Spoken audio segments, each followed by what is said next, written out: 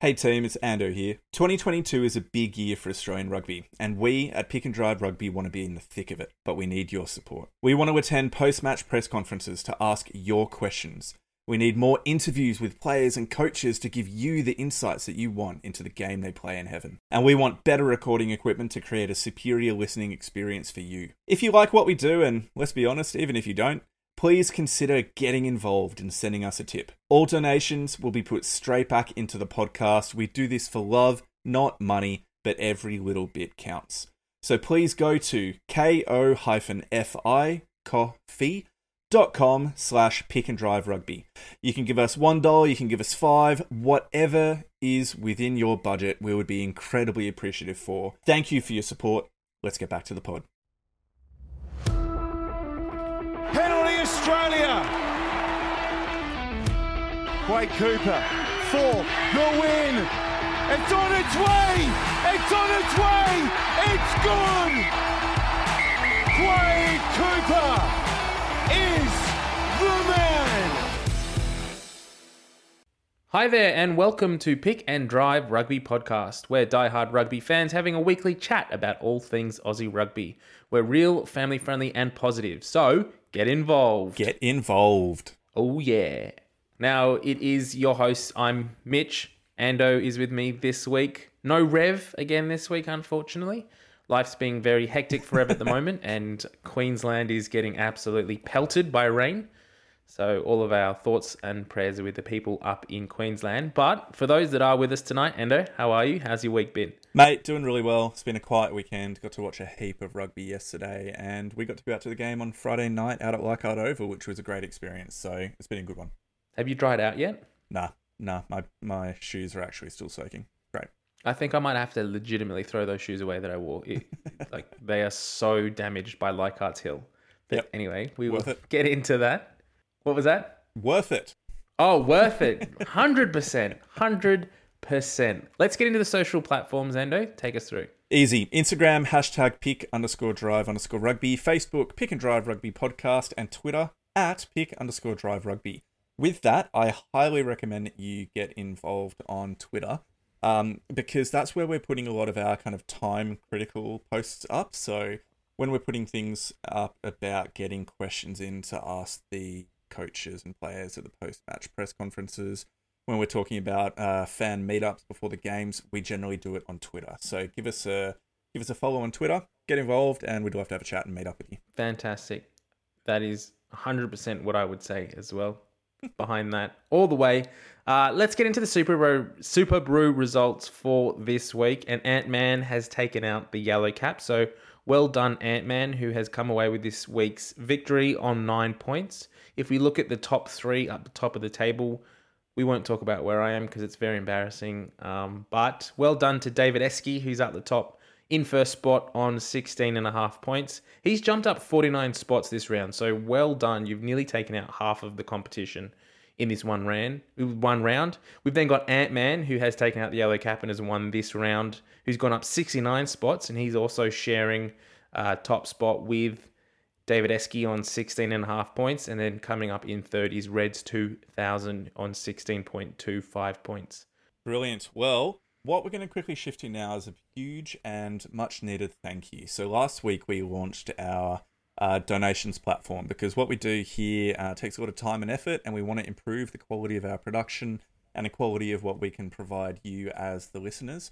And we basically put out a coffee plug, ko-fi plug, basically where you guys could jump on to the website through the link that we provided, ko-fi.com/pickandriverugby, and just donate any amount that you want. And we've had some absolute legends already jump on and throw a few dollars our way. So thank you so much. The great news is that all of the money that is donated through this platform is just going to go directly back into the pod in the form of better quality equipment, better quality opportunities. Like we'll give you details of what we do with it for a bit of transparency as it happens. But thank you. So if you do want to get involved, it's not mandatory, but if you'd like to, just go to ko-fi.com/pickandriverugby. All donations will be put straight back into the pod.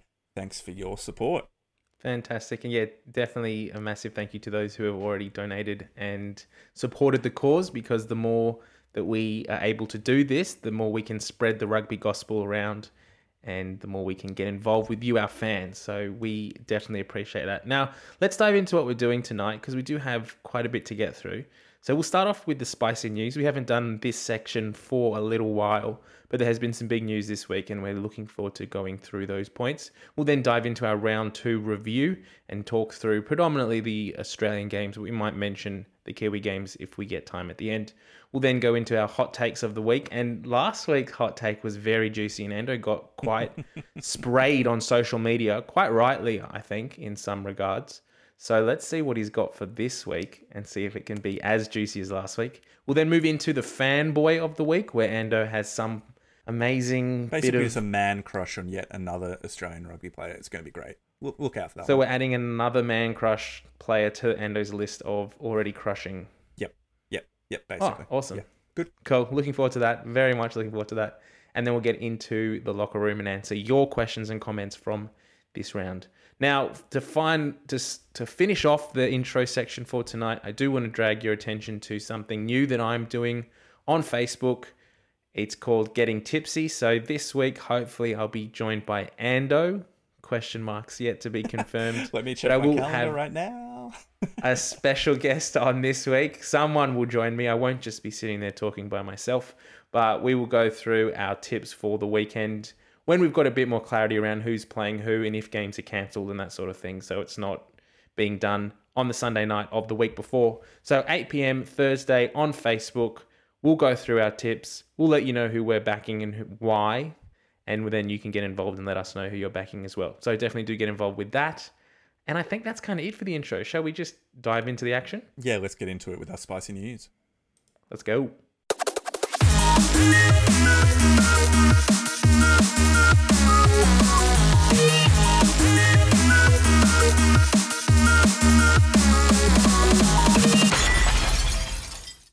All right, we head now into our spicy news, and it is about time that Rugby Australia got their butts into gear and finally released the Buildcorp Super W 2022 draw. It's something that we've been kind of shouting out for a long time, and finally it has been released.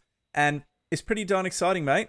There are going to be double headers on a whole bunch of the matches. So I'm really excited because I'm going to be heading out to Leichhardt Oval for the Tars versus Force match, and it's going to be a double header as well, with the women's matches being played at 4:15 straight after, because I think the men's games is at 2. So I'm really excited. What did you think when they first released this draw, Mitch? Yeah, I was a little bit skeptical at first around the whole idea of the double headers because I am of the belief that the women's game is good enough a product on itself to stand on its own 2 legs, and it should be able to play. The women's teams are good enough to play at their own stadiums at their own times and to have fans come and engage and watch the games being played. I think that the quality of rugby on display is good enough for that.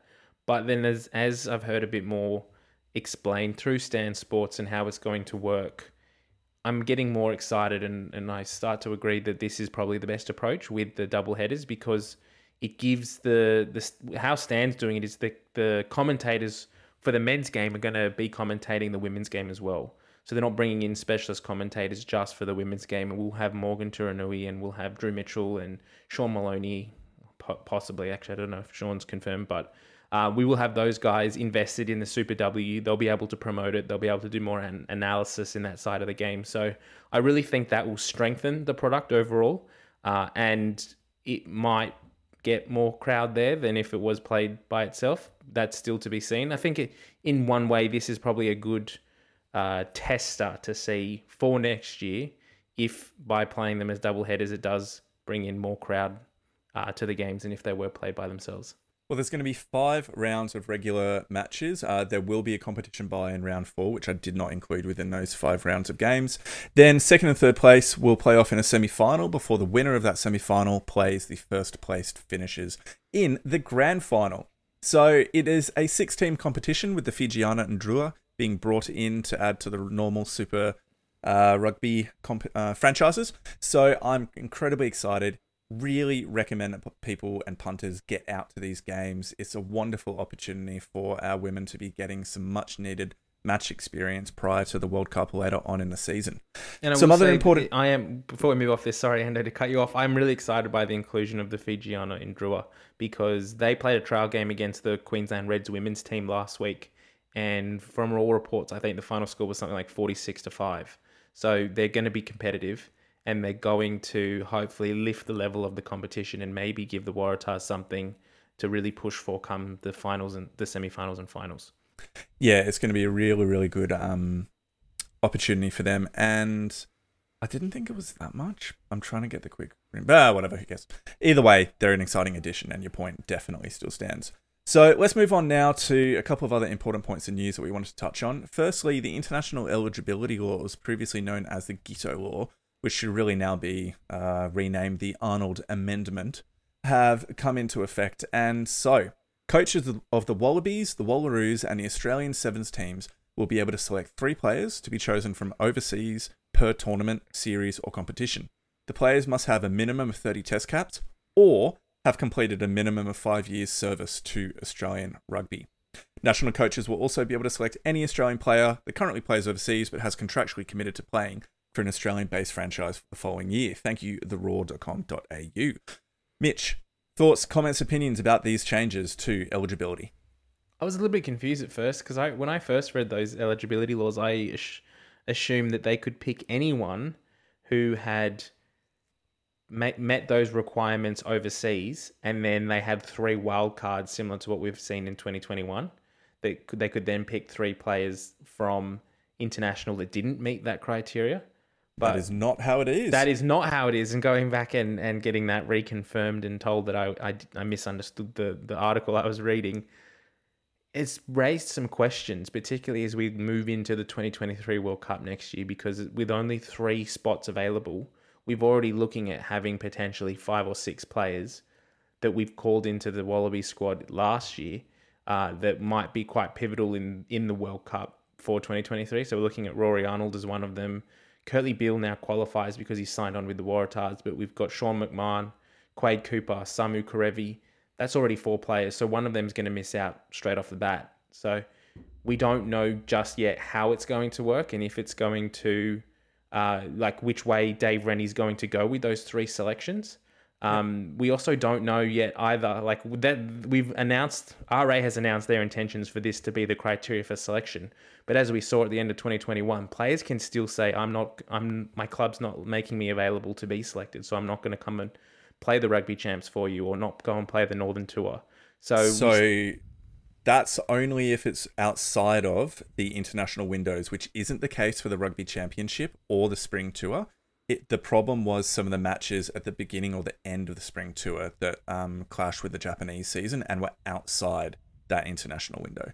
So for the vast majority of both the Rugby Championship and the Spring Tour for us, that the players would have to be available. They are not allowed to be kept by their clubs. But we could have pushed last year for them to be made available because technically I think it was that Japan game where they weren't going to be available, and Quade Cooper ended up playing that anyway and then chose not to tour.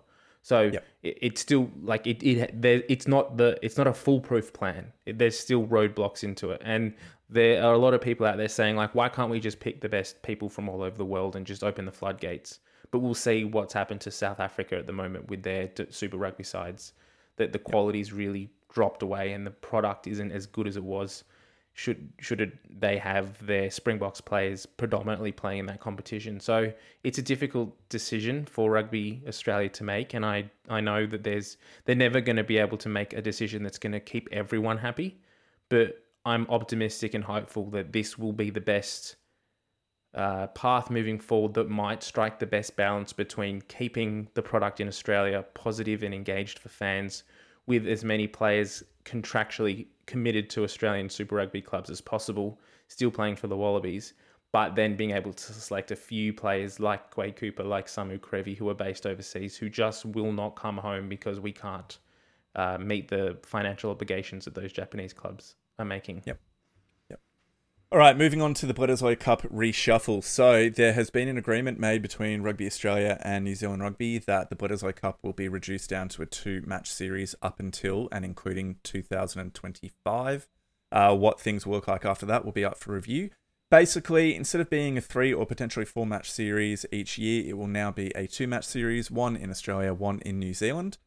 The last time that Australia actually had the majority of games in Australia was 2017. So it doesn't really change the ledger in making this a particularly difficult cup to be able to win back. We still have to win over in New Zealand, much like we did before.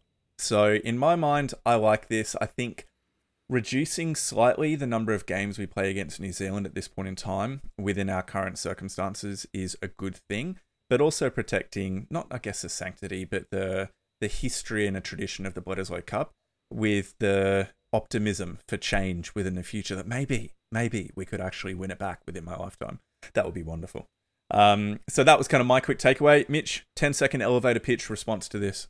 I think 2022 could be the year that we win the Bledisloe Cup back if we've already agreed to it only being played twice. With the current COVID situation, it doesn't look like we're going to be able to go over to New Zealand to play. So we might end up playing 2 tests in Australia in 2022, Bledisloe Cup tests, and potentially win both of those and win back the cup. And then once we've got the cup, this model is a lot harder to lose because you have to beat them home and away, as we said. So I think if we can get our hands on the cup, this is much easier method to keeping our hands on the cup for a long period of time than the 3 test model. One thing I will throw up, and you did say 10 seconds, but I'm throwing that out the window because this is an interesting point. Jason Sherman on Twitter, I've seen comment a few times around the idea of actually playing the Bledisloe Cup or splitting the 2 tests and playing one on Anzac Day and then one in the Rugby Championships. I think that's a really interesting idea of playing the Bledisloe Cup as an Anzac Day tradition, but maybe we don't play 2 tests and we play it as a one-off test and we play it on Anzac Day, because if you're going to have the competition across 2 tests and one being played at the beginning of the year and one being played at the end, you're essentially playing 2 completely different teams. But I really like that idea of the Anzac test. So maybe we just in future go back to 1 test, winner takes all, wherever it's played, and Anzac Day, keep that Anzac tradition alive as well as incorporating some rugby into it. I think that would be a really cool idea. So long as New Zealand aren't allowed to play out of Eden Park, and we do not play out of Sydney either. So we only play our games either in Perth or in Brisbane. Those are the only 2 options. Or we only play in Brisbane. That's a good point. Every year is in Brisbane. All right. Now, the final piece of news that we wanted to touch on before we finish up is I'm not sure if wonderful is the right word, but an incredibly impassioned and insightful article by, I think it was Jamie Pandaram in a Daily Telegraph about Tom Cusac's struggle with cancer. So he finished the 2021 season down on form, looking out of sorts, and he basically just kind of disappeared off into the retirement sunset, and nobody really knew why. There was no media whatsoever about it, and now it's emerged that the reason why is because he had an incredibly serious cancer diagnosis, and some of the dip in his form and kind of output on the field was likely a result of the fact that he had cancer spreading throughout his body unknown throughout the 2021 super season. So that is just simply incredible. The current news, according to what he's shared, is that he is currently in remission, that there's no cancer right now within his body. The treatment has worked, but he will have to keep undergoing significant medication for a couple of years to make sure that stays the same. And he's obviously now that he has retired, he's spending time with his family and is looking into kind of his career options post-work. I think he was doing maybe some financial advice after already doing a business course while studying and playing. So, look, all the best to Tom Cusac and his family. He was an absolute warrior on the field for the Brumbies. And, I mean, it's incredibly sad to hear that he's gone through that, but also wonderful to hear that there is a light at the end of the tunnel for him. Any quick comments on that before we move on, my friend? No, I agree with everything you've just said, and I haven't had a chance to read the article yet, so I will do that in my spare time. Easy. Let's get on to it and do our round 1 review. Let's go.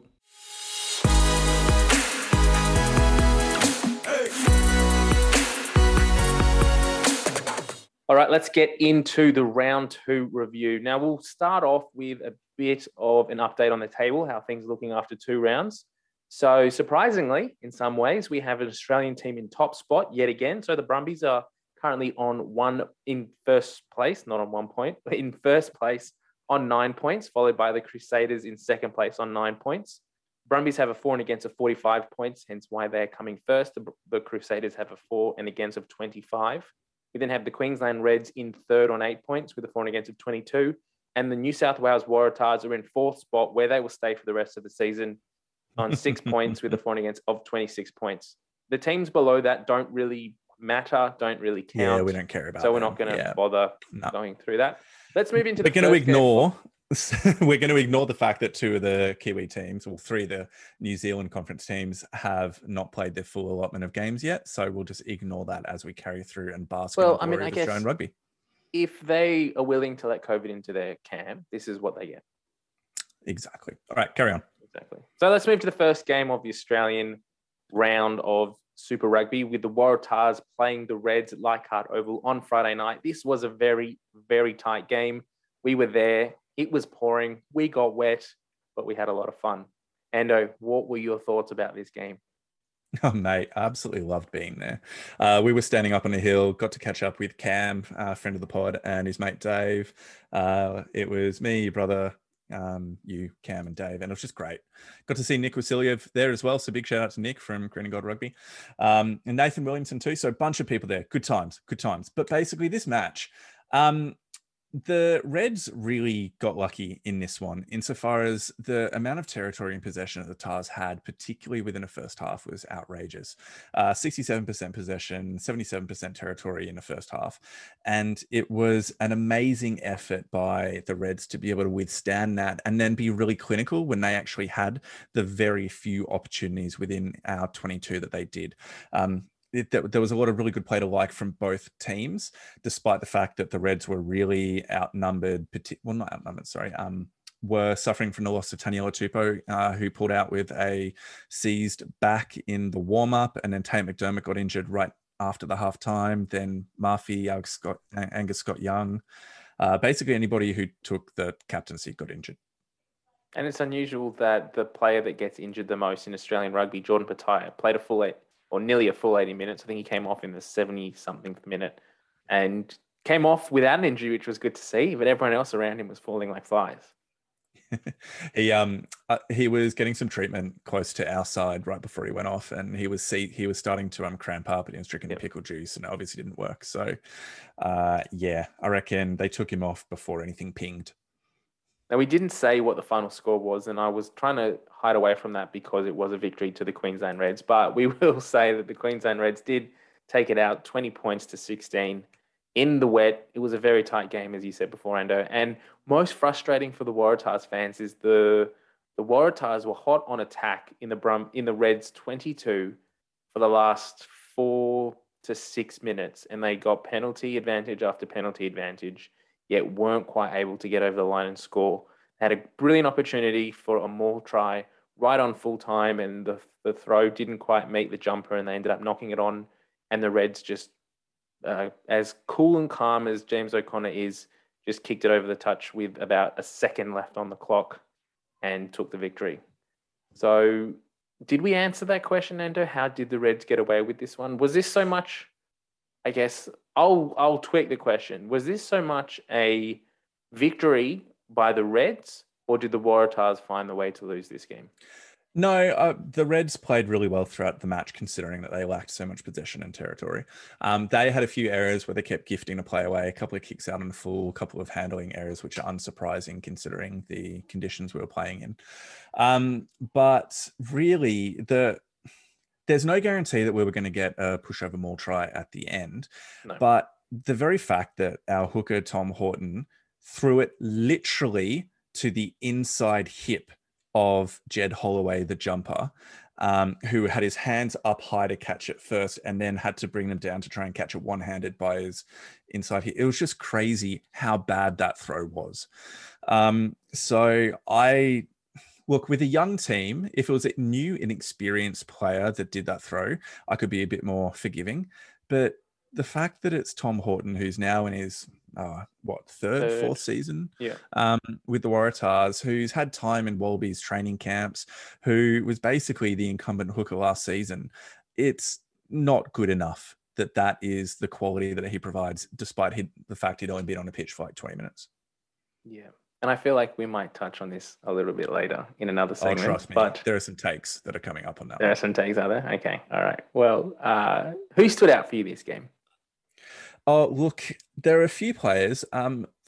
Number one, Jed Holloway is bringing a bunch of mongrel into the pack that I didn't really think he was that type of player. I didn't realize he was someone that would just be so not dirty, but physical and aggressive and rubbing people's face in the dirt. And every team needs a He couple must. of I those. think he's borrowed Lockie Swinton's boots or socks or Maybe. something, and he's just got Yeah. the angry juices flowing.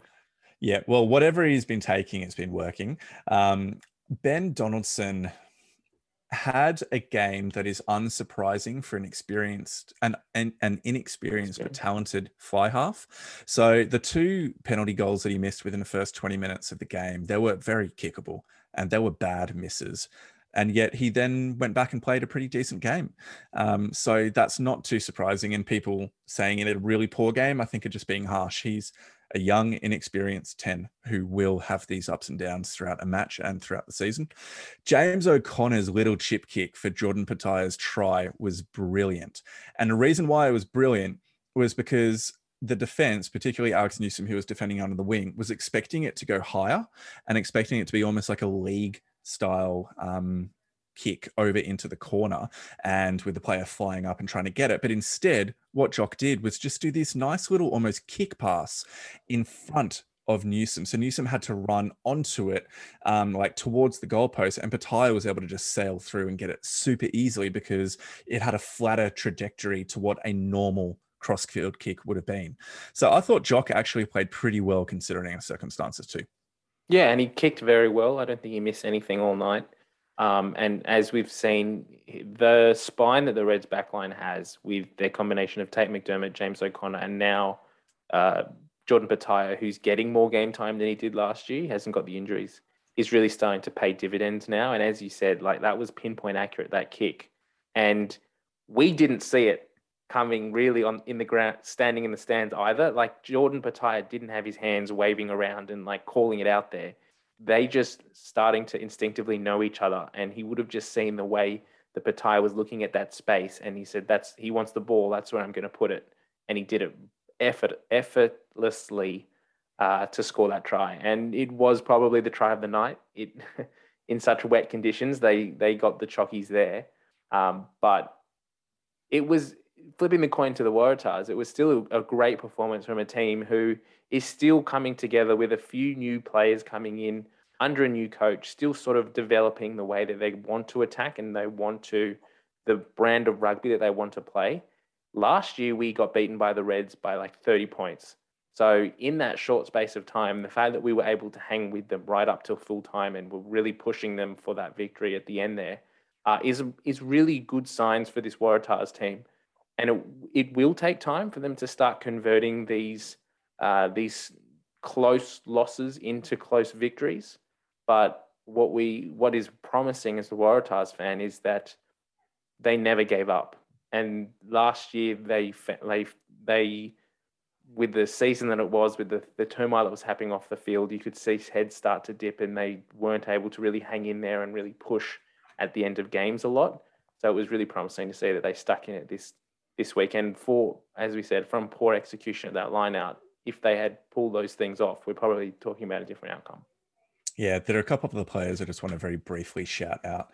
I thought that the wingers, Dylan Peach and James Turner, are having a really great start to the season.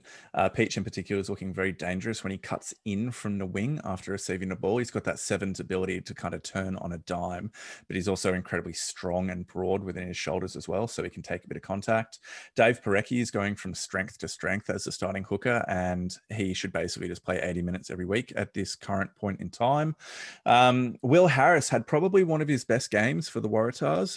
He was pretty aggressive in his defense and within the runs that he was making, scored a pretty fortuitous try as well. And Langy Gleeson had some really good impact later on within the game when he came on. And then finally, from a Tars perspective, Charlie Gamble had a full 80-minute performance, got a couple of turnovers, strong in defense, strong in his ruck clearances. Were there any Reds players that you wanted to highlight, mate, that you think had particularly impressive games? Yeah, Harry Wilson, as we've come to expect, was just a full 80-minute performance and just didn't stop, was in everything, was making big hits off the ball right up until the sort of the last final minute of the game. Was very instrumental in that turnover that got the Reds the victory at the end there. Fraser McWright as well at number 7 was just a pest all night. He was on every ball that he could get, and he was just really disrupting the Waratahs flow a lot, which was really frustrating, particularly Jake Gordon, which was interesting to see. And yeah, so some of the big players there stepping up. The back line, the outside backs probably weren't as flashy as we've come to expect, but with the conditions that were that we saw on the weekend, that it wasn't surprising considering how wet it was and how much rain there was. Hey, I got a really fun thing. Don't look at the player stats for this match, okay? I haven't. So Jake Gordon, he passed the ball 83 times within the game. Tate McDermott, how many times did he pass the ball? 83, 70. 8. 8. Because they had no possession in the first half and he got injured right at the start of the second.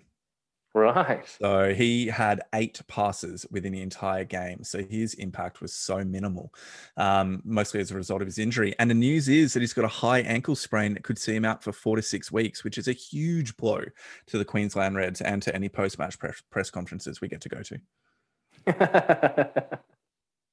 All right. Where do we want to finish up? Later. More on that one later. Yeah, I'm not diving too much into that just yet. But do we want to wrap that game up there? Is there anything else you wanted to say, or shall we move on to the Brumbies and Drua game?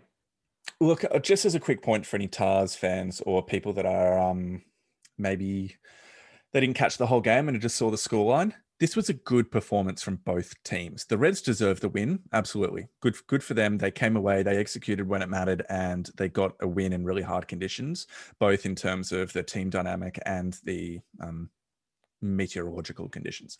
The Tars, though, they care again. You mentioned it before. They seem to have a bit of passion, a bit of energy in their step, and they're playing for each other so much more than what we saw throughout almost the entirety of 2021. And this is a team that doesn't have Michael Hooper back yet either. So with his added drive and energy, I'm really excited to see where things will go. I mean, the title of our pod last week was Tars will be the 2022 Super Rugby champions. That was obviously tongue-in-cheek and a joke, but I'm confident that they are moving in the right direction. And we're not going to get every result that we expect or are hoping for, but I mean, already the improvement on last year is palpable. Yeah, exactly. And it's exciting to see the team really gelling and coming together. And I think one of the factors, you mentioned Hooper's coming back later in the year, but we can't underestimate the influence that Ned Hannigan will have on the team when he gets back later in the season as well. And that will just see us step it up to the next level. Exactly, mate. Exactly. Move aside Lockie Swinton. The shed Hannigan's coming back. Well, should we move into Brumbies Drua, mate? Let's do it. So the Brumbies took on the Fijian in Drua in Canberra for the first time on Saturday afternoon. The Brumbies came away with the chocolates well and truly. The final score was 42-3. The Drua was still, like we saw last week, hanging in there and really putting in big hits and things right up to the final minute. But cohesion is still a massive issue for this team at the moment, and they're still not being able to really put a lot of set piece together. So, Ando, we'll start off. Did you see much improvement from the Drua, from the performance last week against the Waratahs to this week against the Brumbies? Look, I felt that they weren't as inaccurate in some areas like dropped balls and just general handling. But that being said, I was still pretty concerned that they were trying to, at times, just push things way too far, almost in like a 7 style of play, with just trying to take quick tap and goes from their own like 20-meter line and run around the outside of the Brumbies D and then lose the ball and turn it over from within those wide channels. I've got it. One frustration I have that this game was really annoying was the referee's insistence on taking a quick tap from the mark. Like there was a number of times where the Fijian Drua player would be at the back of the scrum and take the tap. And yes, he's clearly not on the mark, but he's about 2 meters behind it. Why does it matter? Let the play move on. But the ref would pull it up and bring it back and say, you have to take it from this exact point where I put my foot on the ground. Like you're intentionally slowing the game down for no reason. Let the boys play. Yeah, carry exactly. There was another quick moment within the Tars match where the not straight line out was called. against the Tars when the Reds didn't even compete for it. And I'm like, why? Why? It doesn't matter. Stop slowing the game down. It doesn't fundamentally change anything that it wasn't straight in that moment. So I agree. Those needless types of penalties are something that can very easily be fixed to increase the speed of the game and therefore the enjoyment of the game. But getting back to this match, I think that the Drua just need to be working on some of the fundamentals. Like their lineout percentage was only 61%. They lost 5 of their 13 lineouts. That's not good enough at this level. I mean, they're going up against the Brumbies, who admittedly did have Frost and Swain, who are excellent lineout jumpers in their own rights there. But still, you're expecting more from them. And there were still some discipline issues in terms of, what was it, a yellow card for a high lift on a player? Or what was it? And nearly a yellow card for a late tackle when it was deemed that Andy Muirhead had jumped into the contact, and that was a bit questionable as well. But so there were a couple of points. Late hits, unnecessary movements off the ball, which is just at this level will be pulled up. I understand that it will take time for these players to really adjust to the Super Rugby pace and to the level of competition. But if you're going to be flipping players off over your shoulder behind the game, behind the play, then it's just silly, and you're giving away silly penalties, and you're really damaging your team's ability to attack. Yep, agreed. Any other thoughts? Where are we moving to from here? Mate, we got a question here. Are the Drua just making up the numbers? No. Fundamentally, no. And it's an interesting one because they've had 2 heavy losses so far, 40-10 and then 42-3. So in some ways you go, oh, they're going backwards. They will continue to improve. I think the problem is they're going to be coming up against some decent teams, and they're going to get smashed when they come up against New Zealand teams once the crossover section of the competition comes up. But what they just need to do is focus on the basics. Yes, their players have skill. Yes, their players are going to be looking for those fast moments and opportunities, but get your scrum sorted, get your line out sorted, get your defensive patterns basically sorted as well, so that every player knows what they're meant to be doing, and then within that structure allow them to play with freedom and allow them to play with flair. At the moment, I just think that Mick Byrne is doing a bit of a laissez-faire approach from what we can see from the outside, and it doesn't seem to be working for them so far because they just haven't got the fundamentals nailed down yet. Yeah, and it seems unusual in their game plan that they, as you touched on briefly before, that they're trying to meld that Sevens style of keep the ball alive, Highland Globetrotters sort of, let's just keep offloads and keep things going and moving. But they're doing it at the wrong ends of the field. They're trying to run that sort of play when they're in their own 22 instead of just clearing it and getting the ball out and relieving that pressure. And then when they get up into the opposition, they're going for pick and drives, and so in the opposition's attack zone, they're going for pick and drives and trying to keep it in tight, when that's probably their strength to really to spin it wide and get their bigger loose forwards and loose backs out there. Loose backs.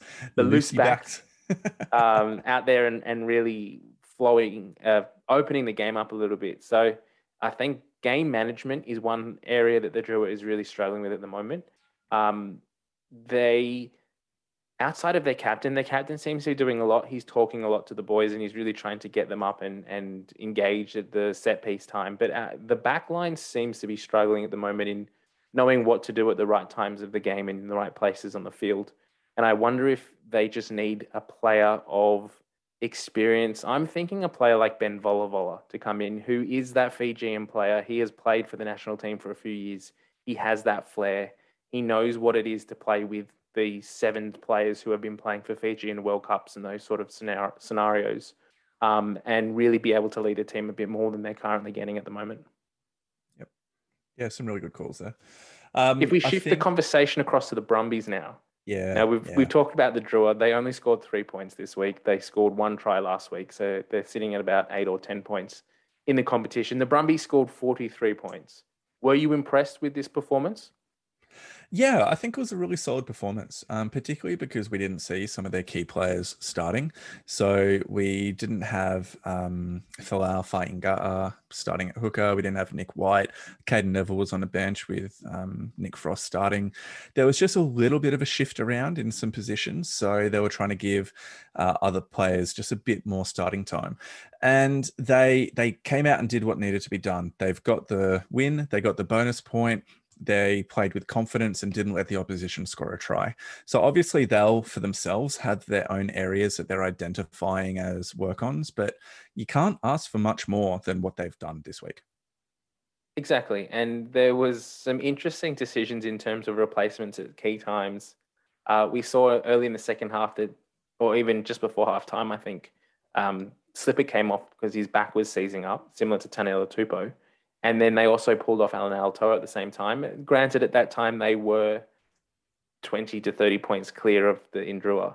So, but it did seem to shift the momentum a little bit, and they started to slow down and they didn't score as many points. But then Tom Wright made a few errors as well, and Andy Muirhead down the flank dropped a pass where he probably should have caught it with a try line open in front of him, and they ended up pulling him off and replacing him straight away. So I don't know if that's a thing of like a reactionary, you're not taking the game seriously. I think he was walking up. I think they were warming up in the sidelines before that happened. Yeah. There was some talk in the media at the time in the coverage that he dropped that sitter and then he gets pulled off straight away, sort of like the pull off the stage sort of thing when you drop the ball. Yep. But Darcy Swain as well was uncharacteristically dropping a fair few balls early on, which was unfortunate to see, and ended up taking a try away from Nos Lonergan again, which I think you were a bit upset with. Yep, I would have liked that. For your fantasy points alone. For my fantasy team. How good was Billy Pollard when he took to the field, mate? He showed some real gas in that second half with the break that he made. He's incredibly exciting. He is. He's a really big prospect for the Brumbies, and it's something they've been talking about for a while now. And as someone who doesn't watch the Brumbies as closely as a diehard Brumbies fan, I've heard a lot about Billy Pollard, but I haven't seen him play a great deal. So this was really exciting to see him get that chance at Super Rugby. And from what we saw in this game, there was a lot to be impressed with.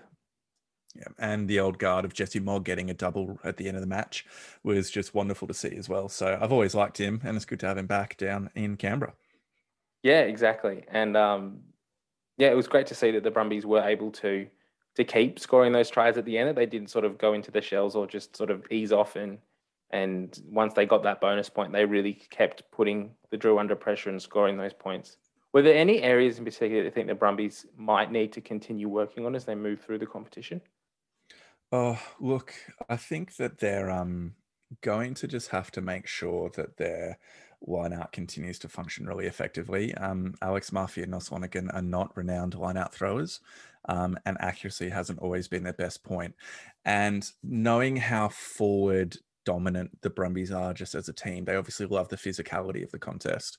They are going to be wanting to make sure that that stays an area of strength for them. They weren't really challenged that much this weekend, so it'll be just an area they want to make sure that they are continuing to excel at for their upcoming match. I think they're playing the Tars this coming week. Yeah, the Brumbies play the Tars on Saturday. Yep. Fantastic. So are you happy with everything we've spoken about, Brumbies? Should we move into the Rebels and Force game? I just want to quickly let everybody know that the balance within the universe has been restored, and Lockie Lonergan starting is the way the world should be. So, and more importantly, beyond Lockie Lonergan starting, Ryan Lonergan starting is even more so. So huge shout out to Ryan Lonergan. He just had an absolutely brilliant game, and he single-handedly is the reason why they won.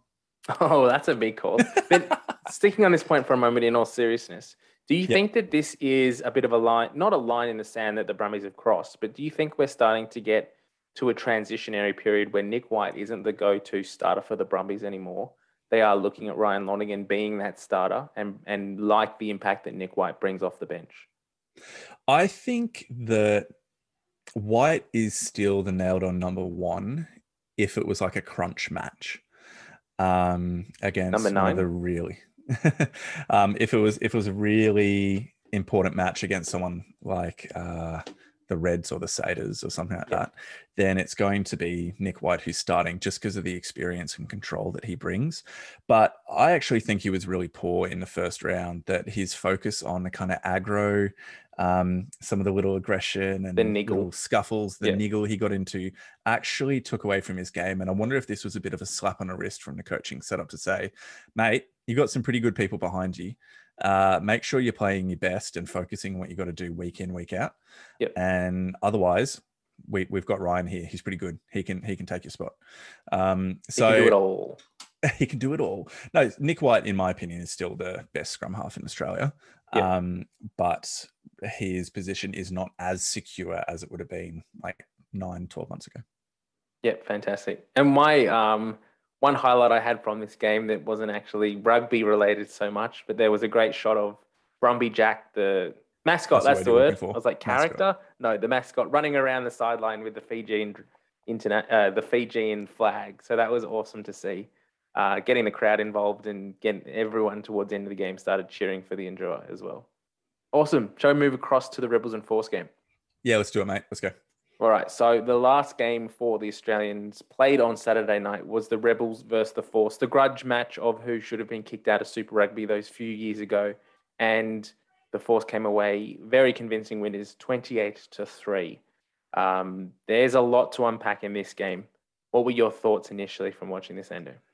Oh, the Rebels were just diabolical. There's been a huge amount of backlash against them on social media, just decrying the performance, saying that they were lacking heart and they didn't care. I think a lot of the time that's over the top, because having had the privilege to speak to a bunch of the players, they care. Like, this is their livelihood. They are wanting to play well each week, but there's obviously something within the setup, within the culture, within the team communication or expectations at the moment that just is not working down at the Rebels, because their first two performances this season have been very poor. And not only have they lacked the ability to kind of execute on the basic fundamentals of set piece and backline plays and defensive structure, but there just doesn't seem to have been the same sense of urgency in defense, in cover defense, in working hard for each other that we saw on display from the Reds this weekend. The difference between the effort that the Reds and the Rebels put out was stark. And you like, I'm not blaming the Waratahs for losing. I want them to have won the game, but they tried bloody hard and they put their heart out there. And I think that's what the Rebels fans are wanting from their team, but did not see this weekend. I would definitely recommend for the fans out there to go and watch the press conference after the game between Kevin Foote and Michael Wells in the media. There's some really interesting points that Wells particularly touches on around the team's belief, and not so much that they aren't trying in games, but they're getting to a point where they may start off poorly and they're doing the little things in games poorly. So they're not finding touch if they're kicking to the corner, or they're not getting enough clearance on a clearance from the 22. They're losing a scrum early on and the heads start to drop, and this doubt seems to creep into the team. And he spoke very openly about him as the captain being responsible for that and taking a lot of responsibility in saying that maybe he needs to change the way he communicates to the team and to try and lift them up and say, let's refocus and move on to the next thing. It's a very interesting situation that the Rebels find themselves in at the moment, because as they do have so many of their good players out at the moment, Andrew Kellaway, Rob Leota, Pone Farmasili, those players Trevor have... Hosea. Yep. Did I say Trevor? Or... Trevor Hosea as well. You said Rob Leota. Yep. Oh, cool. Yeah. So those guys have massive impacts on games, and the young guys that are coming in to replace them and to front up and start don't have the experience. And as we've spoken about so long in the past, with the Rebels particularly, is the first side, their first 15 is good. But when you look at the second players that are coming in to replace those players, there's a gulf in talent there.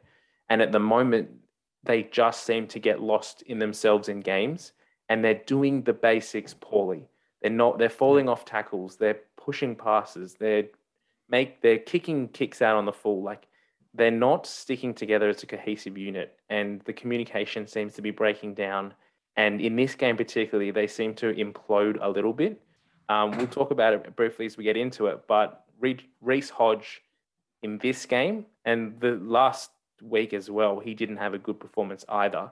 I feel like Reece Hodge is starting to shoulder some of the burden, similar to what we saw Matt Tamua do in 2021. And it's starting to creep into his game, and he's trying to do things that he can do.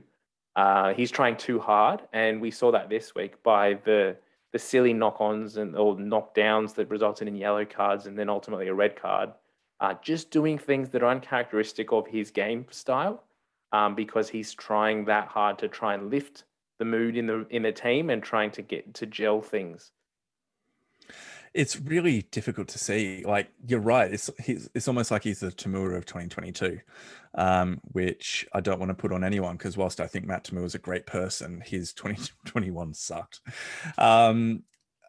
Look, you mentioned as well some of the fact that they've got a really experienced like first 15 or a quality first 15.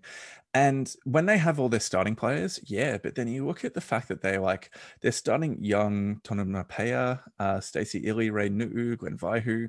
Like, these players are not like inherently bad players, but it's not as though they've been at the club for a really long time and they've got experience playing with the people inside and outside of them. Yeah. And there just seems to have been a significant amount of turnover. And I think we spoke about their weaknesses within their backline in the preseason pods that we were doing. I'm really concerned for the Rebels moving forward. They look like they're going to be without some of their key players for a while. They won't have Hodge next week because he'll have a 1-game suspension. It's just going to be from getting 2 yellows. I assume a red card is automatically a 1-game suspension, isn't it? No, not necessarily. I don't think 2 yellow cards. You only get a suspension if you've done an act of foul play and then have and it goes faced to the a match judiciary. review panel. Okay. So I think Reece Hodge well, either way.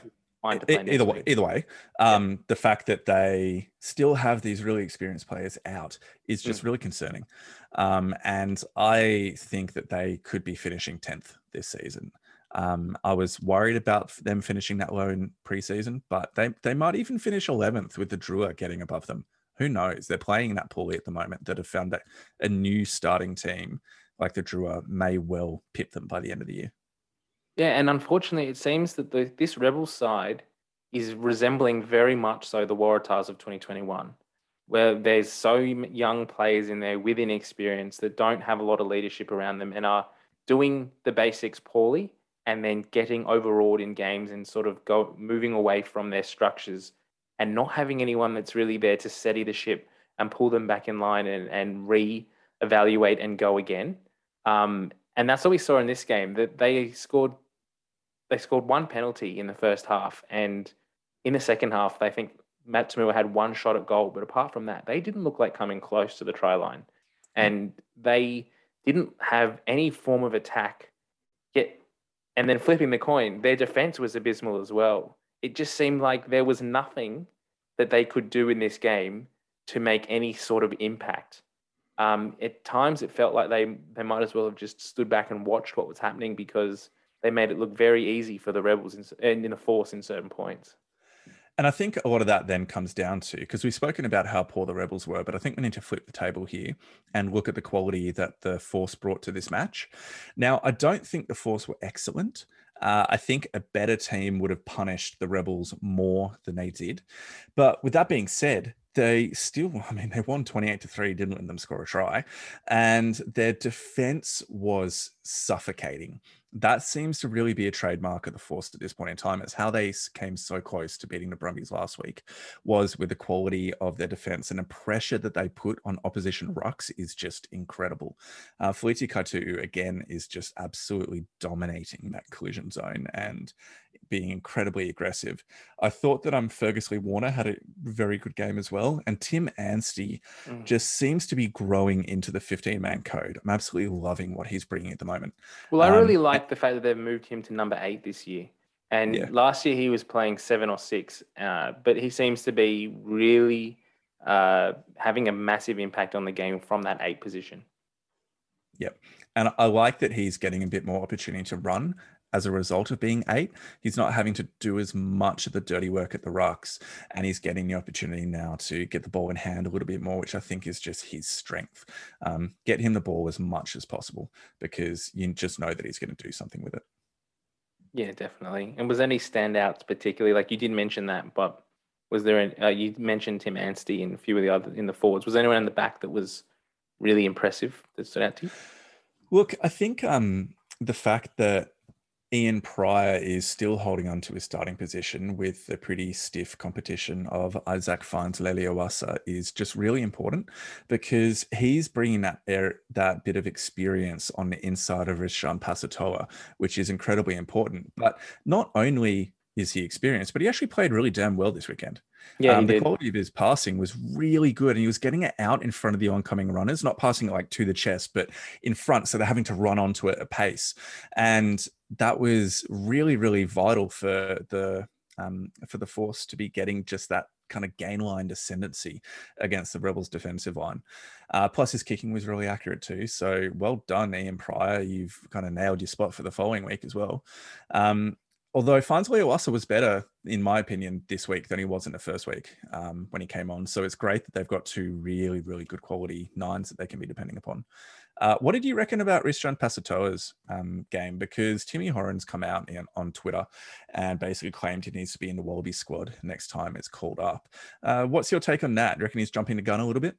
Oh, definitely. It's round 2 and he's played 2 games of Super Rugby so far. Like he's had some really good involvement and he's shown some really good knowledge and awareness on the rugby field. But to be saying he needs to be included and is a young bolter for the Wallaby squad already is, I think, a little premature. Let's just see how he settles and goes for the next few rounds. As we've so often seen in these young guys coming through, is they can play one really, really good week, particularly if they're up against an opposition that's not really challenging them very well. So Ben Donaldson for the Waratahs, for example, played quite well last week against the Indrua. But this week, when he was challenged by James O'Connor and had a lot more pressure from the back line attacking him specifically at number 10, he made a few more decisions that probably, had he had more time, he probably would go back and do differently. A few rushed passes, a few kicks that probably should have just gone through the hands, those kinds of things. Just tactical decisions that might not have come off as well had he had a bit more experience. I think we'll see that maybe in the next few weeks when Pasatoa is really challenged by a backline that's going to rush up and attack him quickly. He was challenged last week. Like the Brumbies did challenge him and he did hold up and he looked good. But let's just hold our horses to at the moment. That's one thing that in Australian rugby we so often do is just pile all our expectations on these young players after one great game and start saying that they need to be included in the Wallabies. You know, they're going to win us the Bledisloe Cup. They're going to win us the World Cup in 2023. Like, guys, come on, let's just chill out, not put that much expectation on the shoulders of a 20-year-old. Let him grow into the game. Let him really get to see and find his place in Australian rugby before we start pushing him too far.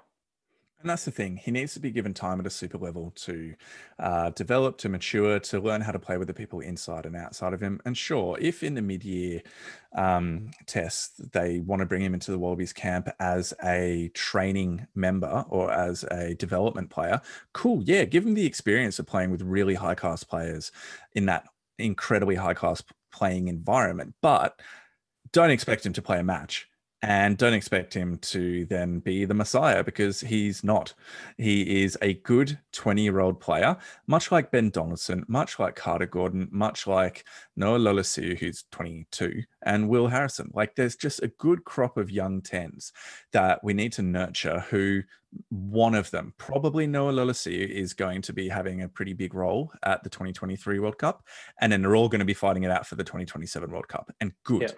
They should be waiting for that opportunity because they're too young at this point in time. And I honestly think that Noah Lolesio has got a mortgage on that position in the Wallabies because he knows the environment, he knows the players, and a large number of his teammates from the Brumbies are going to be in the Wallabies team. So it makes sense that he would get the start over someone like Pasatoa, who is going to be coming from a team that does not have as many Wallabies players in it. Yeah, exactly. Exactly.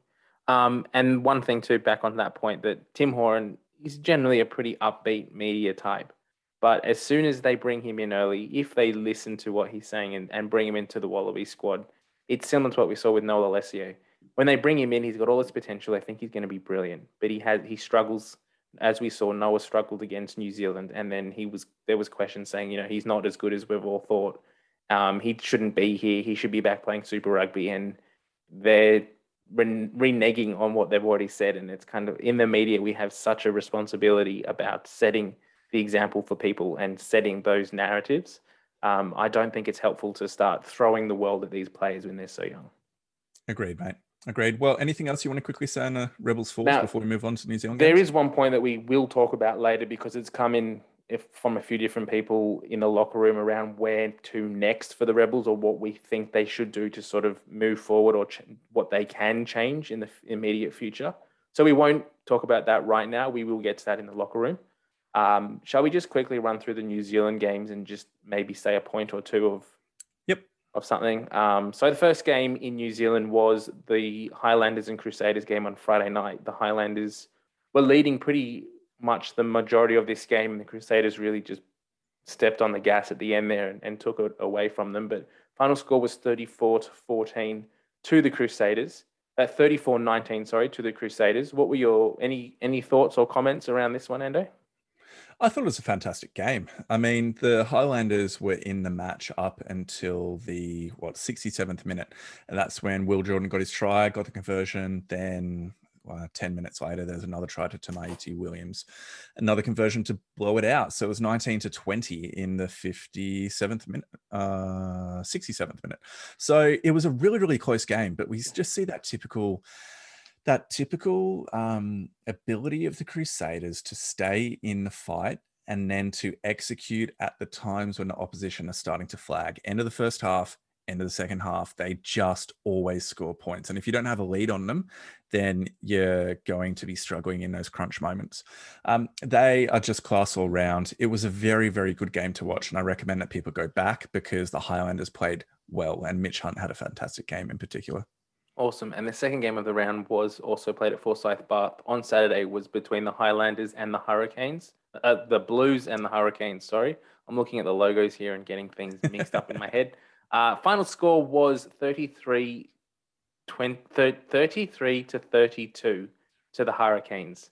Now, the Blues were fairly ahead. I think going into the 68th minute, they were up by 14 points. And the Hurricanes scored 2 tries late to take the victory off the Blues. Now, one highlight of this game was we did see Roger Tuivasa-Sheck from the NRL, for those who know and have heard this story, make his debut for Super Rugby 2022. And from all reports and from watching the highlights, he had a fantastic game and had some really class involvements, stepping players, offloading out of the tackle, those kinds of things. Very similar sort of performance to a Sonny Bill Williams. So I think there will be a lot of expectation to see how he goes in the next few weeks and see if he can continue that form. But overall, Ando, what were your thoughts around this game?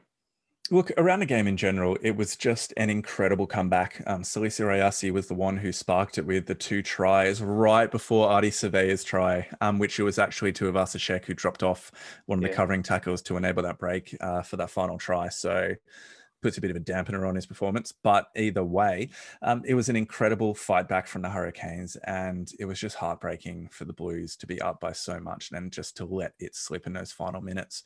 An interesting thing, because Tuivasa-Sheck really is the kind of story from this game. There was some interesting commentary coming from Ben Darwin, who he was basically arguing that, Tuivasa-Sheck had some great moments in attack, but defensively he was really struggling with his alignment to know exactly where he's meant to be on the pitch, communicating with people inside and outside of him. And a better team would have actually tried to expose that a little bit more by trying to manipulate and run plays directly off him, so that they could kind of exploit that positional weakness or lack of communication. So that's just an interesting thing to be thinking about, that having a new player come into the centres particularly, which is such a defensively integral position within the field, could be an opportunity for other teams to exploit over the next couple of weeks whilst he's still finding his feet on the match day. Yeah, and I think Ben Donaldson has said that a few times in various interviews and things, that in rugby union, there are particular positions that are really hard to transition into and are very pivotal in the overall performance of a team. And centre is one of them. I think hooker is one of the others, and second row as well from memory. So it's interesting to see that the Blues didn't go down the path that they do with most league converts of playing them on the wing first and giving them a few games on the wing to really sort of settle in and get that rugby feel before then shifting them into the centres like they did with Sonny Bill Williams. Yep.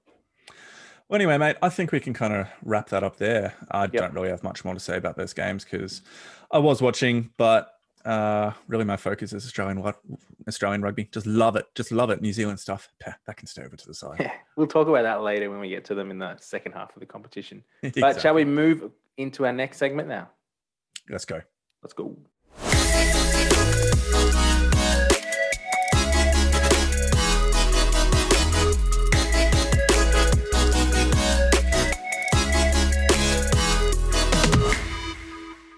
Let's get into some hot takes now. This was controversial last week. Let's see what we're going to dish up this week. Ando, take us away with your hot take of the week. My hot take of the week is that Conor McInerney will not be at the Brumbies in 2023 and that Folau Fainga'a will move on from the Brumbies at the end of 2023. The future lies with Nos Lonergan and Billy Pollard, and those two players will see the writing on the wall and will take the opportunity to get a paycheck over in France or Japan.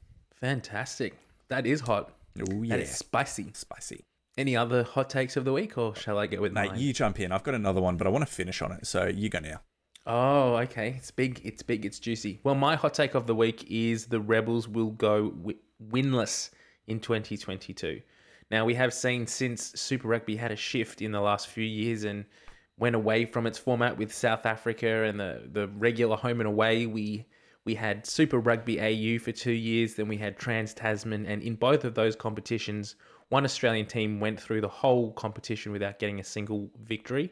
My call for 2022 is that the Rebels, so far in 2022, have looked that poor in the opening 2 rounds that I think this season will be their win this season. That's a really big call, but I like it. There's a lot that I like about that. All right. Now, my second hot take is that if Tom Horton cannot learn to throw in these clutch moments, then he does not deserve to basically continue as the reserve hooker for the New South Wales Waratahs. Dave Parecki has a mortgage on the starting hooker role, but I've been underwhelmed by Tom Horton over the last 12 months and do not think that he is the second best hooker. We've got the new hooker that's come across from LA Gultinis. I'm having an absolute mental blank right now as I say this, what his name is. I'm going to butcher his name, but I think it's Veolanu. Okay, we'll have to double check on that one. Apologies there, fans. But basically, Tom Horton has not been up to standard, in my opinion, as in what he's executing out on the field. I was so incredibly angry at the end of the match because it was such a ridiculously bad throw to Jed Holloway in that final line out. That it's not the line out jumper's mistake that the ball isn't going to his hands above his head and instead hitting him on the hip. That is just pure and simple a bad throw. And it's been something that's too common within his play, and it has to either change or he doesn't deserve to be the bench hooker for the Waratahs. Yep, I would agree with that. I don't think that's too much of a hot take. I think that's a sensible take. But we also have a fanboy of the week. What's this all about, Ando? Mate, we had a wonderful experience at Leichhardt Oval. You and me standing together in the rain, and then we got to go to the media room afterwards and ask the questions of the coaches and the captains as they came in. It was great fun. In that conference with Brad Thorne and Tate McDermott, I was struck by just the piercing gaze of Tate McDermott as we asked questions. He looked back at me. He seemed to see deep down into my soul and say, Ando, I really value that question. I care that you've asked that. Thank you for being here. And I think I'm in love. So Tate McDermott, you've got incredibly, incredibly beautiful eyes, and I cannot wait to be the next press conference with you. Fanboy moment over. Fantastic. Thank you for that, Ando. Let's move across to the locker room now.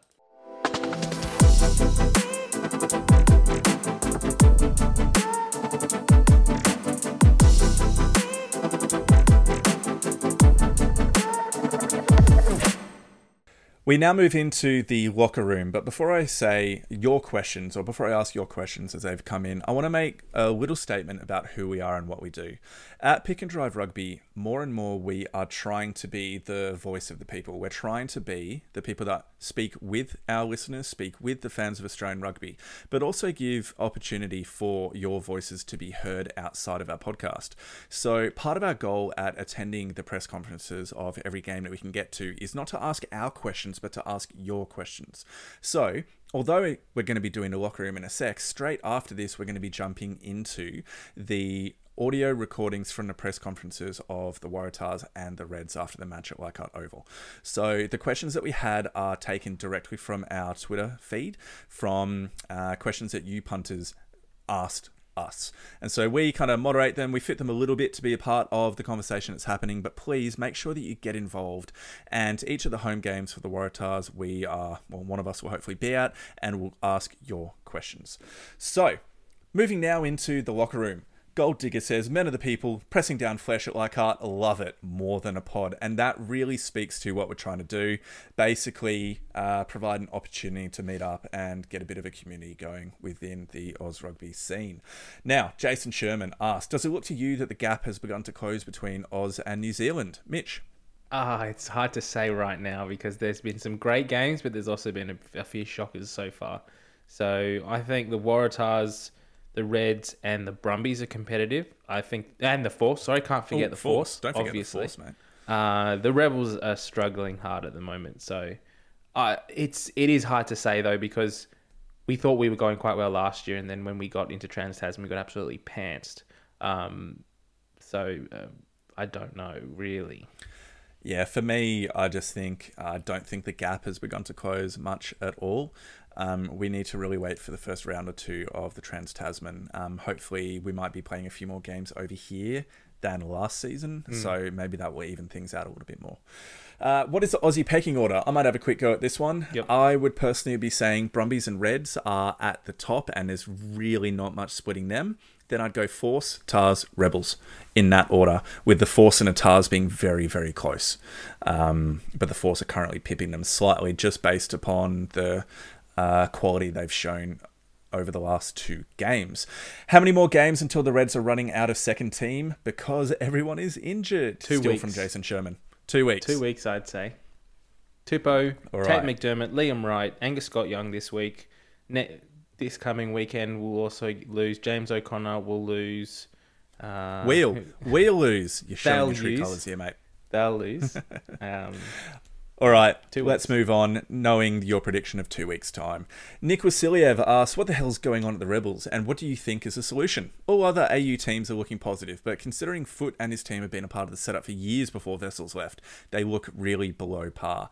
I would agree with that. We've spoken about it already. Mitch, 10-second, 20-second response to that. Let's go. Yeah, it's a really tough situation, and I think they just need a bit of clarity. I think, and Foot did mention this in his post-match presser, that he needs to change the way he's talking to the team and communicating certain things, because at the moment they just look a little bit lost.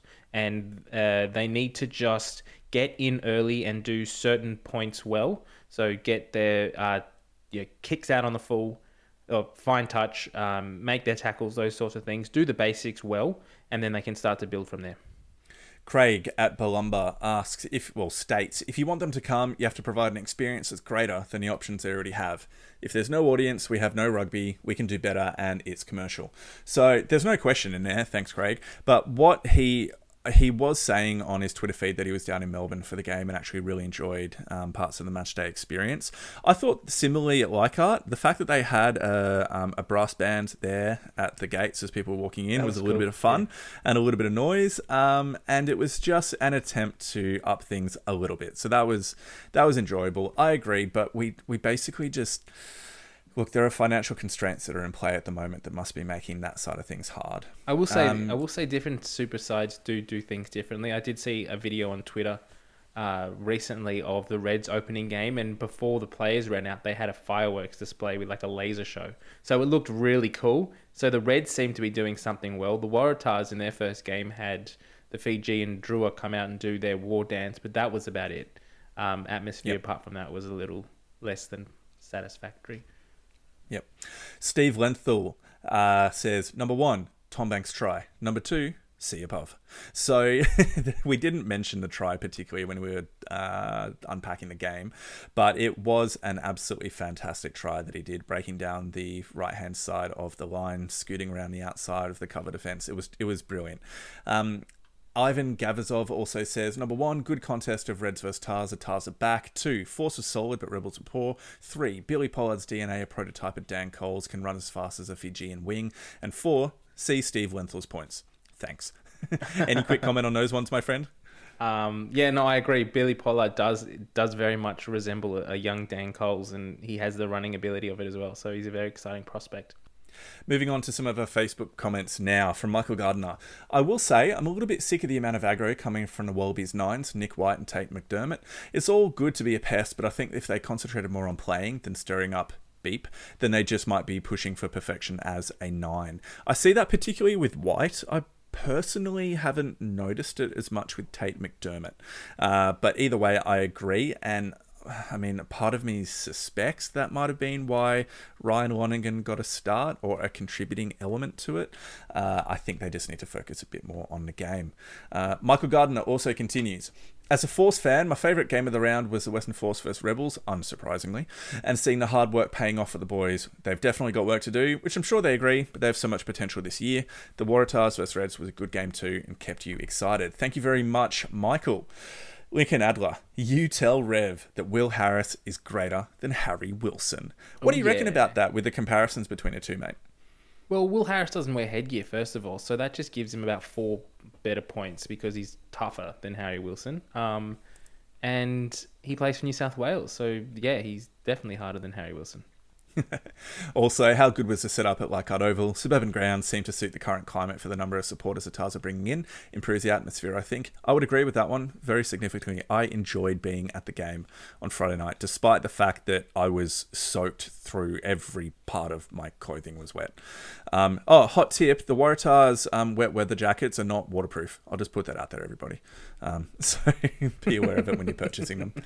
On that point, though, it is cool, and we spoke with Jake Gordon after the game about this, and he said that the players can definitely feel the energy from the crowd at Leichhardt as well. So we can feel them and we can help rev them up, but they can feel it just as much, which is awesome.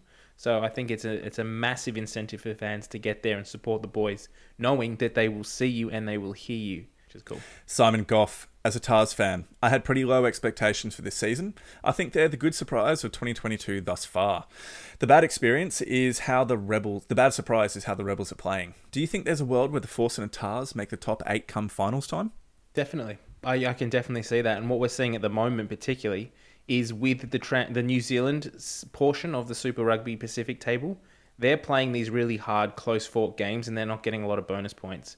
But the Waratahs and the Rebels, the Waratahs and the Force are getting bonus point victories. But also, if they do lose, they're getting bonus points for the losses as well. So I think when we get to the second half of the competition and the ladder, or moving into particularly that super round section, will be really interesting to see how the ladder's looking. Because at the moment, the Waratahs and the Force are up in the first half of the table, and I think the Highlanders and the Blues are down the bottom. Look, and that would be a really good point, because if we're trying to get because that's on a presumption that the Brumbies and the Reds are making the finals as well, right? So that would be 4 Australian teams, which means that it's 4 New Zealand teams as well. Maybe the Highlanders are going to be the New Zealand team that doesn't make it, maybe, in that world. But that would be a pretty big ask as well, considering our experience over the last few years. So Moana Pacifica and Fijian Drua are almost definitely not going to make the finals because it's their first season. Rebels look like they're not going to make the finals either because they're playing incredibly poorly. So there's 12, 11 and 10 done. So you just got to find one New Zealand team to be in the back end. And that would almost be like they should get cut from New Zealand rugby if they don't make the finals. Well, the Highlanders are sitting on 0 points so far. They've not been able to get a losing bonus point in either of their games in the first 2 rounds. Whereas the Rebels and the Waratahs, the Force and the Waratahs, why do I keep doing that? I'm looking at the word Rebels, that's why. The Force and the Waratahs have got a winning bonus point and a losing bonus point. So they're already well above where the Highlanders are sitting. So if they can continue that form and continue to get points, even if they're losing, and the Highlanders can't, even if they get to the Trans-Tasman section and they can start to win with bonus points, all we need to do is lose with bonus points to potentially stay up above them on the table. Yep. Well, that's it for the locker room. Thank you, everybody, for getting involved. It is great to be able to chat through your questions. Right before we finish up the pod, I just want to, one last final time, quickly plug our donations platform, coffee.com/pickanddriverugby. Anything you'd like to throw our way, we would very much appreciate it, and all donations will be going straight back into the pod. So thank you for your support. Thanks for listening up to this point. Mitchell, it's been a pleasure as always. Yes. And don't forget, ladies and gents, we'll have the audio from the post-match press conferences on straight after this. Thanks so very much, and we'll see you next week. Bye.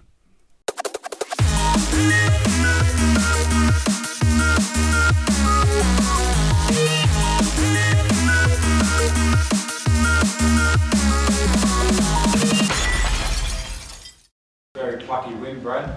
Sorry, mate. Very plucky win. Yeah, for it you was, guys. yeah, just for both teams. Someone was going to get a result there, wasn't it? And you weren't really sure who, and just who ended up getting an opportunity and did really well to do their drop goal. You know, real credit to New South Wales. And, you know, you think about from last year, they've worked hard and they were tough, hit out in the trial, and they were tough again today. And you know, we got there in the end. We took our opportunity, closed it out. But yeah, it was. You know, in respect to, you know, there's messy things going, quite a few errors around the place, but you know, the effort from both teams was, you know, in there, and either team could have sort of got that result. Sort of phenomenal, really. You had no ball for much of the match. You had no two boots, 70%. no Yeah. take for half. I mean, Yeah, really proud of the lads. Alex Murphy, we lost him, you know, senior hooker. Angus Coyne got no. So like if you got the captaincy, you got injured and got off. So you know, you saw young guys. You saw, you know, Fial Fotuwaiga trained at Loosehead. You know, in the warm up, moved to tight head.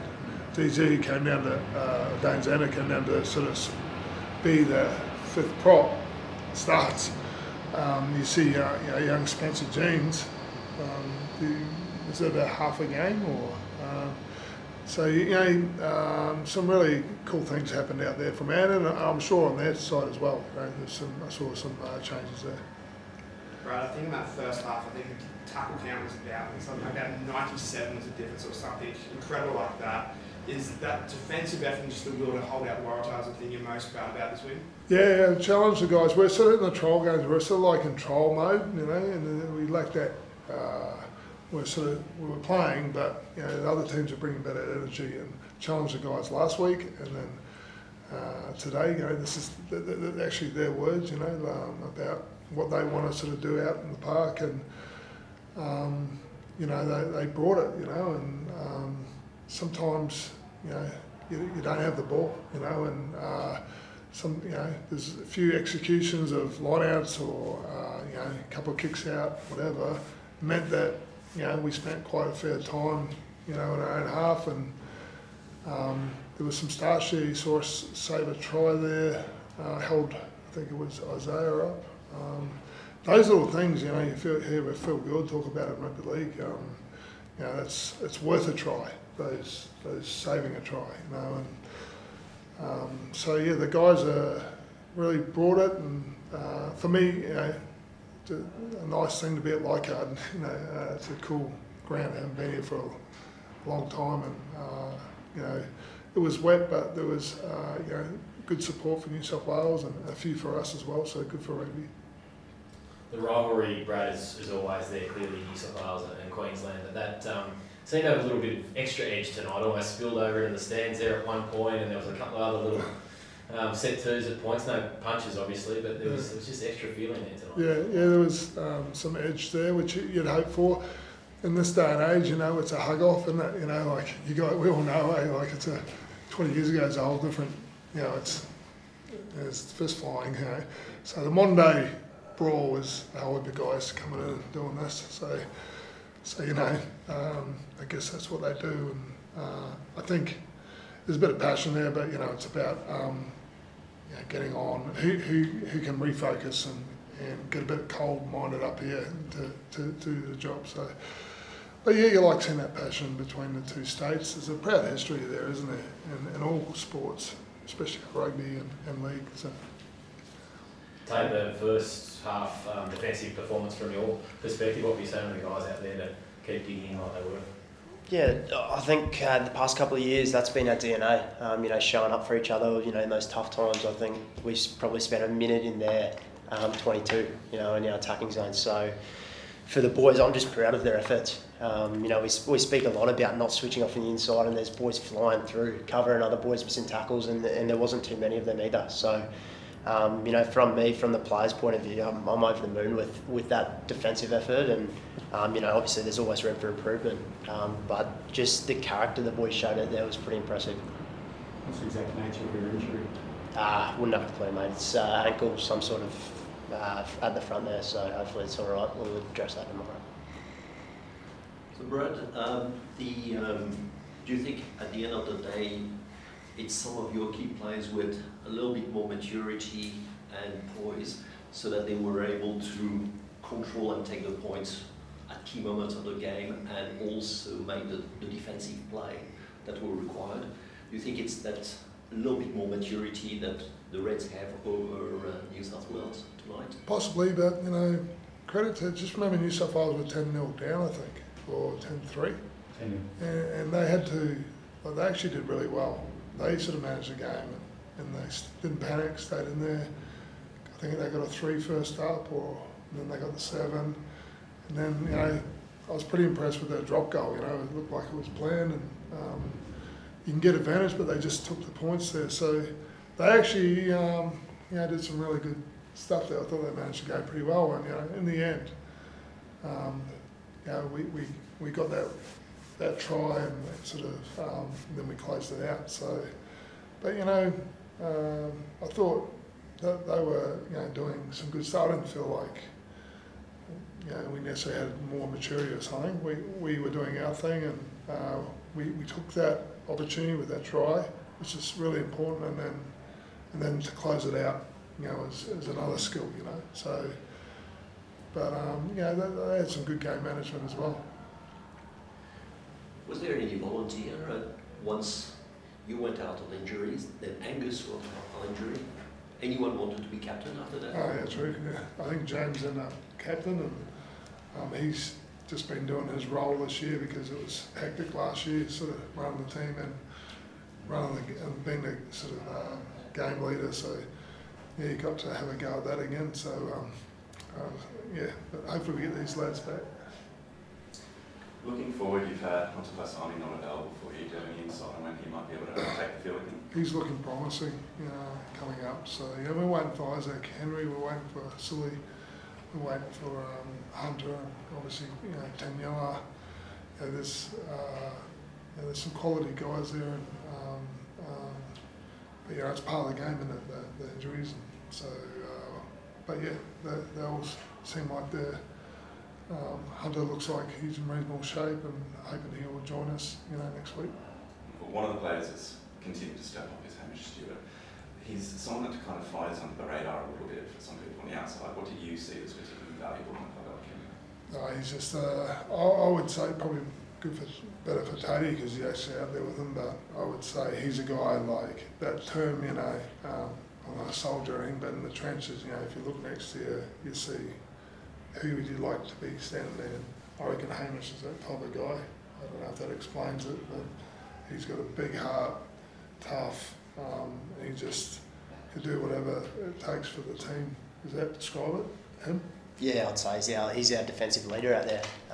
He's not the biggest body, but he's the first person to put his head in that dark place, and he's someone that boys love to play with because he's so selfless in that way. So I thought he summed it perfectly. He's a brilliant team man, and we love having him around. Cool, beautiful. Thanks, guys. Thank you.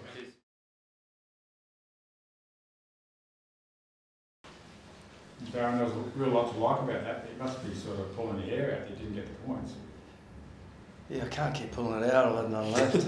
I'm a bit more philosophical now. I was gutted in there for the first first portion, but we knew this road where we're trying to get to wasn't going to be easy, wasn't going to have little hurdles, and so you can be glass half full or half empty sort of guy. I think we'll get some really good lessons out of that, and as a coaching group we'll take some good things away from that and tweak a bit how we coach and how we train to make us better, because I felt we dominated most aspects of that game. We just haven't quite figured out the winning part of it yet. But full credit to Queensland, they've obviously potentially a bit like us, but 4 or 5 years ago, and now they've got into a winning habit. The last 2 years, they know how to win. So that's our goal over the next season, is to learn that.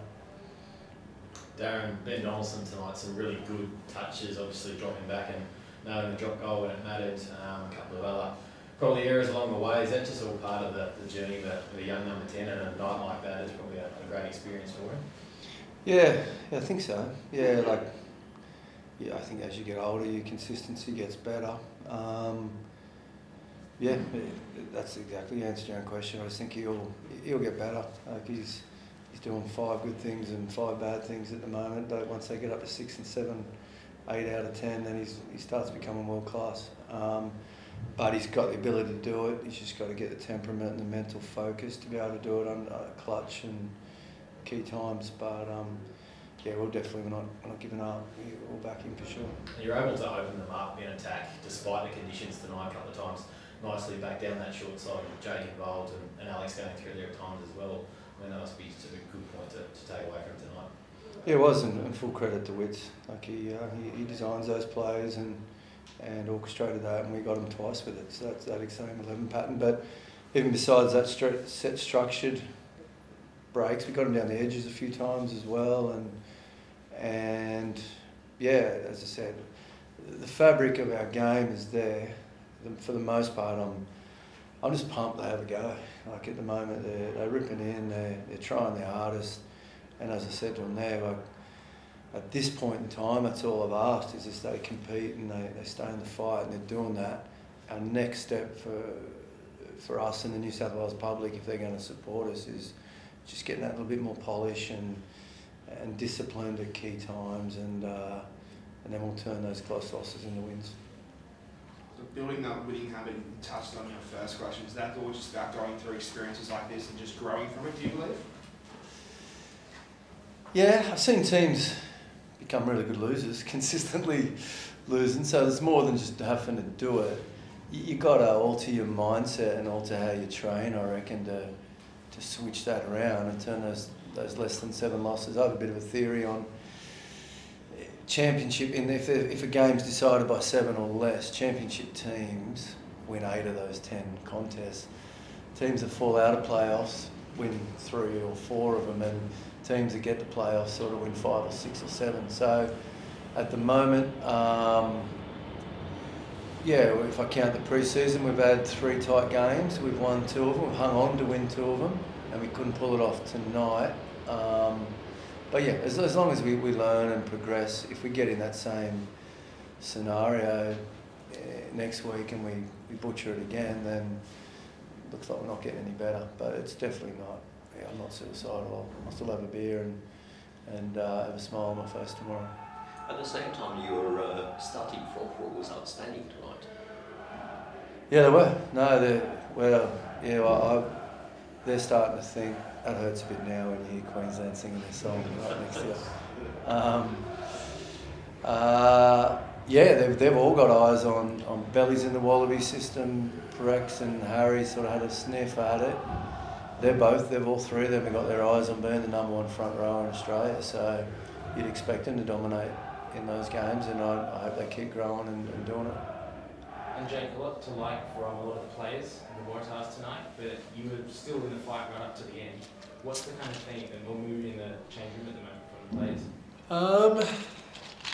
Look, disappointed. I think for large points of that game, we were really dominant. Up until pretty much the 70th minute, we sort of shot ourselves in the foot a little bit at the end with our execution. Really disappointed. But if I'm being completely honest, we progressed a lot too, and I think we're definitely headed in the right direction. And how did the boys find playing at Leichhardt? It's a much smaller ground than playing last week at Bankwest. Yeah, I love playing at Leichhardt. Combank's actually a great facility too, but I love the tribalism feel to Leichhardt Oval.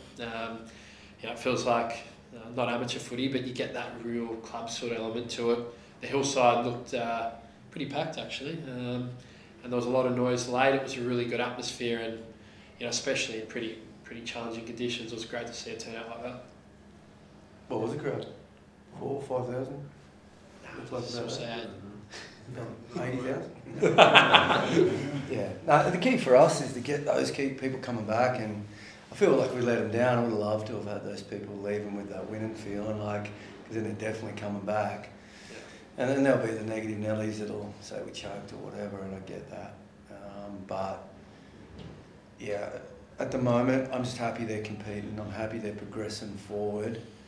And I know it's cliche, but Rome wasn't built in a day, but we're definitely building it. Do you think the team's progressing faster than you initially expected when you took the job on? Are you just seeing this vision slowly come to life with the Leichhardt Hill and the crowd at the end? You were saying, is this just your vision slowly coming together? Oh, I don't think it's just my vision. I think everyone wants to be part of something special and something that everyone's bought into. But yeah, to be honest, if you ask me, am I happy? Would I've taken where we're sitting right now? Round 2, 6 points, and know we can compete with the best Australian teams. Don't get me wrong, I know we've got another step up when we get to the Kiwis, but we'll worry about that in the second half. Yeah, I'm comfy. I'm comfy where we're at, definitely. We saw a little bit of niggle part of the game, which we didn't see in the last 2 years. Does it mean that the Waratahs are getting a little bit more confident and ready to face up with... I think it means Jed's back, isn't it? Yeah, look, I think since the games are so competitive, I think there's definitely more feeling in the game. Tempers flare when they're close contests like that. But yeah, Jed's probably a big part of that too. Charlie Gamble had a great performance tonight. It's obviously waiting on the return of Michael Hooper. Where's Carlo Tizano within the mix? Yeah, he's there. He's in and around. Charlie's one of those players you have to probably, particularly in days like that, you have to analyse it, you have to see, you don't appreciate, I imagine he made 20 or 30 clean-outs and made 20 or 30 tackles. You don't really see that till you watch it closer. I'm not good enough to get that in one vision. We went this week without a specialist 7. It's not unusual to carry a specialist 7 on your bench, and we just felt, obviously we needed a lot of coverage with Duggo. We felt that Lungy, he's been doing some good things. He's a project player, and he's probably our most impactful ball running back rower. He's got speed and strong hips. So Charlie can go 80. He showed he could go 80. Although Carlo gives us good energy, he gave us decent energy when he came on. We just thought the balance of the bench was better with an 8-6 as opposed to a pure 7. That's it. But no, Carlo was... Pre-Christmas, Carlo was our best player. We had a couple of practice matches pre-Christmas and he was literally our best player. And he just got injured at the wrong time in the trials. Charlie came in, got better each trial. He had that outstanding game in trial 3 against Queensland, and he's just got the spot at the moment. And there's a few like that, like our back 3.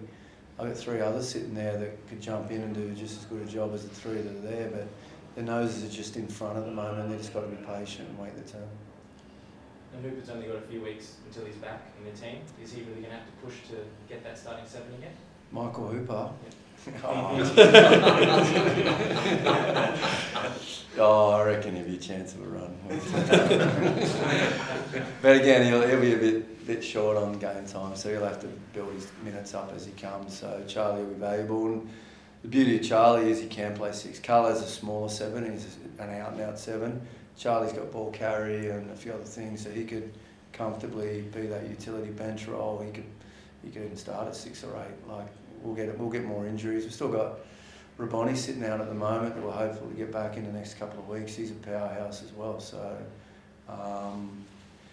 it'd be a good headache to get back if we had excess good players.